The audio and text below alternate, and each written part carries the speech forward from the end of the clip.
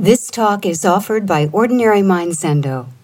Ordinary Mind was founded by Barry Magid, Dharma heir of Charlotte Joko Beck, and is dedicated to her vision of a psychologically minded Zen practice adapted to the needs of American students practicing in the context of their everyday lives. Our public programs are made possible by donations from people like you. The Blue Cliff Record, Case 17. A monk asks Master Koren, "What is the meaning of Bodhidharmas coming from the West?" Koren replied, "Sitting a long time is very tiring.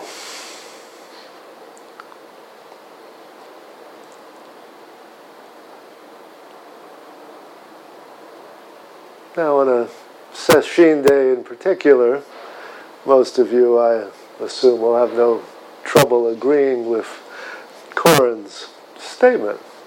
Sitting a long time is tiring. What is harder for us to really grasp is the way in which it's an answer to the monk's question.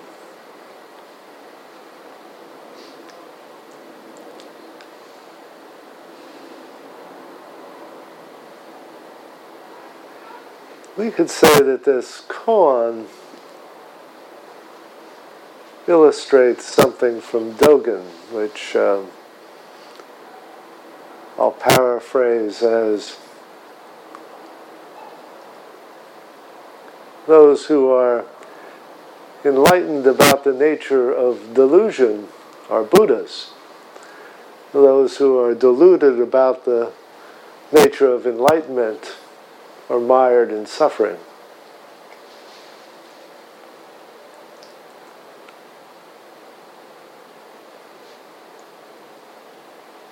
The question, what is the meaning of Bodhidharmas coming from the West, is a stock question.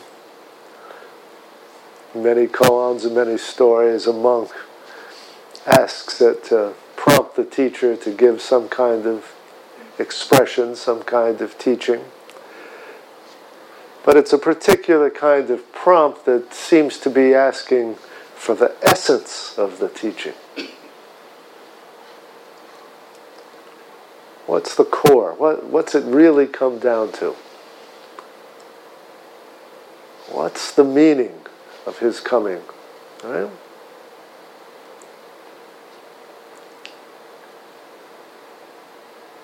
Sometimes it's phrased, why did Bodhidharma come from the West? Right?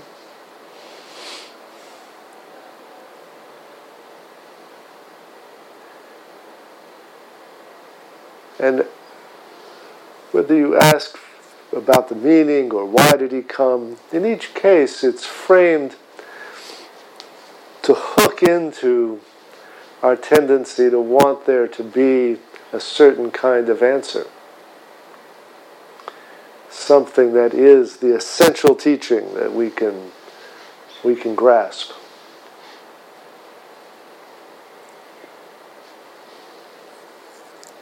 And Koren's response,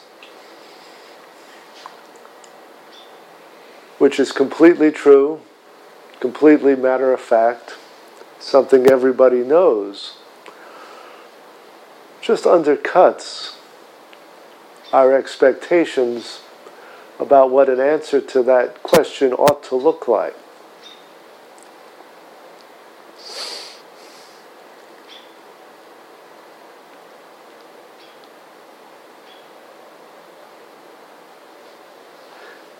In one sense, we can say his answer exemplifies what we might call post-enlightenment, post-Kensho practice.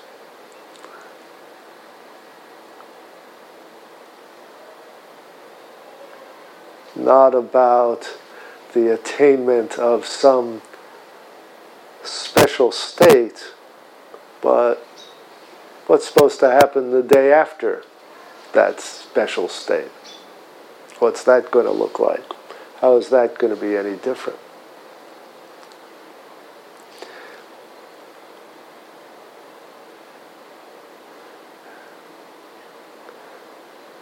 It's a companion piece, a companion koan in a way, I think, to the koan about the fire boy seeking fire. In that one, a monk comes to a new teacher who asks him where he's been and what he's studied in the past, and he says, I was with so-and-so for many years. And he says, while there, I finally grasped the meaning of the fire boy seeking fire. The new teacher cocks an eyebrow and says, oh, what did you understand? And the monk says, the fire boy has been seeking the very thing he's made of all this time. And the new teacher says, oh, I'm afraid you didn't really get it.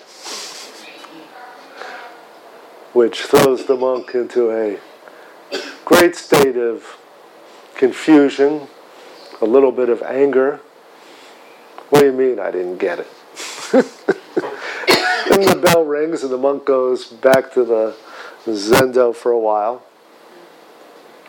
And he's just in a mess because he thinks it's the most, he's finally really understood something, that the thing that he's been looking for is his essence all along. What could be wrong with that, right? And he comes back into the Dokusan room the next day, and he's just in a complete tizzy. And he says, Master, I just do not get it. What possibly was wrong with my answer? How could I have been wrong? The Master says, the fire boy is seeking fire. And with that, the monk gets something else. And so what's the difference the second time around?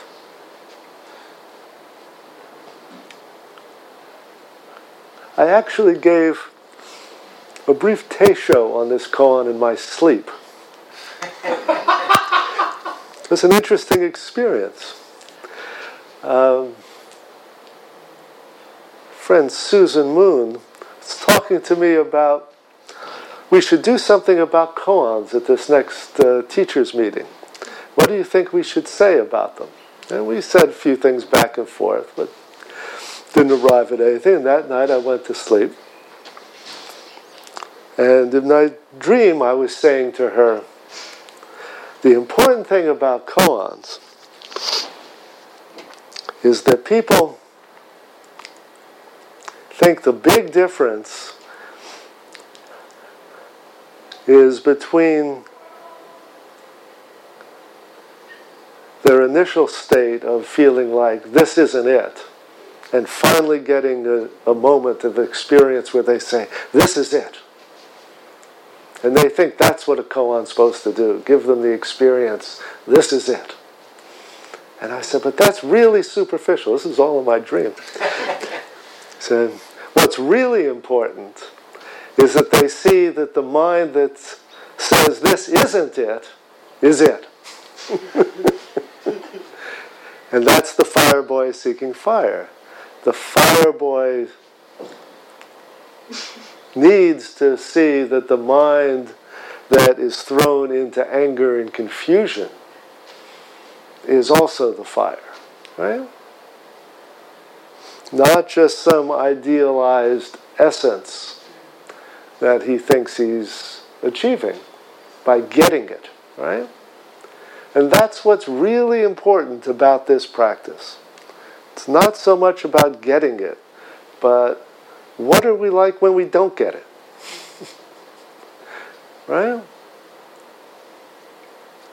How does it transform the experience of mistakes, of not getting it? Right? we hear some laughter from the Jikido, who has some experience in this department, right? Right? See, it's hard to be a Jikido because there's a lot to get right. But the point about being a Jikido is not just to get things right. It's to model how you deal with getting things wrong. Right? Because that's really the business of our everyday life, where we face being wrong, not getting it right, feeling shame or humiliation in front of other people.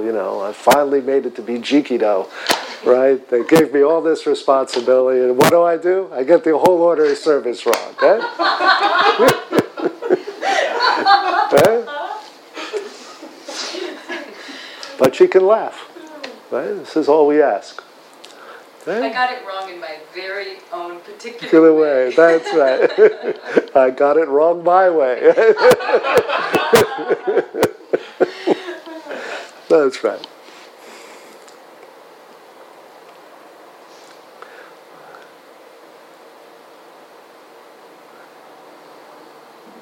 So this koan, again, if we come back to that, sitting long becomes tiring. Being tired is rarely what we think of as an expression of realization. Right? And yet, what is being modeled here is just complete entering into, with full acceptance of how the mind, body is moment after moment, regardless of its content. Regardless of all the ways it deviates from our sense of what we're expecting from our practice.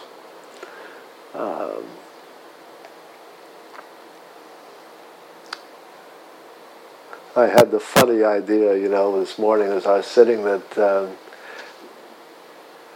our usual kind of practice is sort of like we start out practicing the way a dog chases a fire truck. We've got the idea of something big and shiny and important, and it's going down the street, and we just tear off after the damn thing. We're going to catch that fire truck, right? And that dog just will never give up. He chases that fire truck. It's wonderful. Of course, there's always the question of what would a dog do with a fire truck if he ever caught it. But I guess it must happen sometime, right? And maybe, some dogs get run over by the fire truck in the process. There is a certain casualty rate in this business. But, one day maybe that dog just caught that truck and just leaped up onto it, and the firemen all applauded, and they took him back to the firehouse and gave him a big bowl of chili or whatever, And dog was, he finally made it, right? And his master was so proud, he got him a special bowl, and on the bowl, it said, "The dog who caught the fire truck." And so the dog goes home, has his special bowl, and then he just sits around and gets fat and lazy. And all the little dogs come around to him, and he just spends the rest of his days talking about the time I caught the fire truck. And the puppies say, "Tell us one more time, Grandpa, how you caught the fire truck." Right?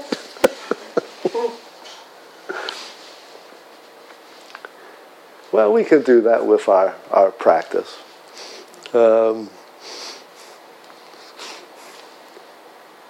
We can get something, we can think we're proud of it, we think we're special because we did it, but then what are we supposed to do, right? What's supposed to happen the next day? Now, you could say the dog could convey the wisdom to the pups, catching the fire truck's really not all that special, kids, But you don't want dogs to stop chasing fire trucks exactly, right? it's so doggy to do that, you know? I mean, it's what dogs do. They chase fire trucks. What we want from that old dog, in some sense, is an understanding that the whole point is the excitement of the chase, right? Of throwing yourself wholeheartedly into something, right? Not, now I finally got it and I can sit back and tell stories about my great day.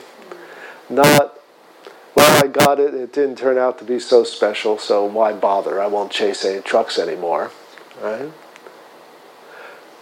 But when the little pups come around, you say, hey kids, a truck is coming, let's go get it.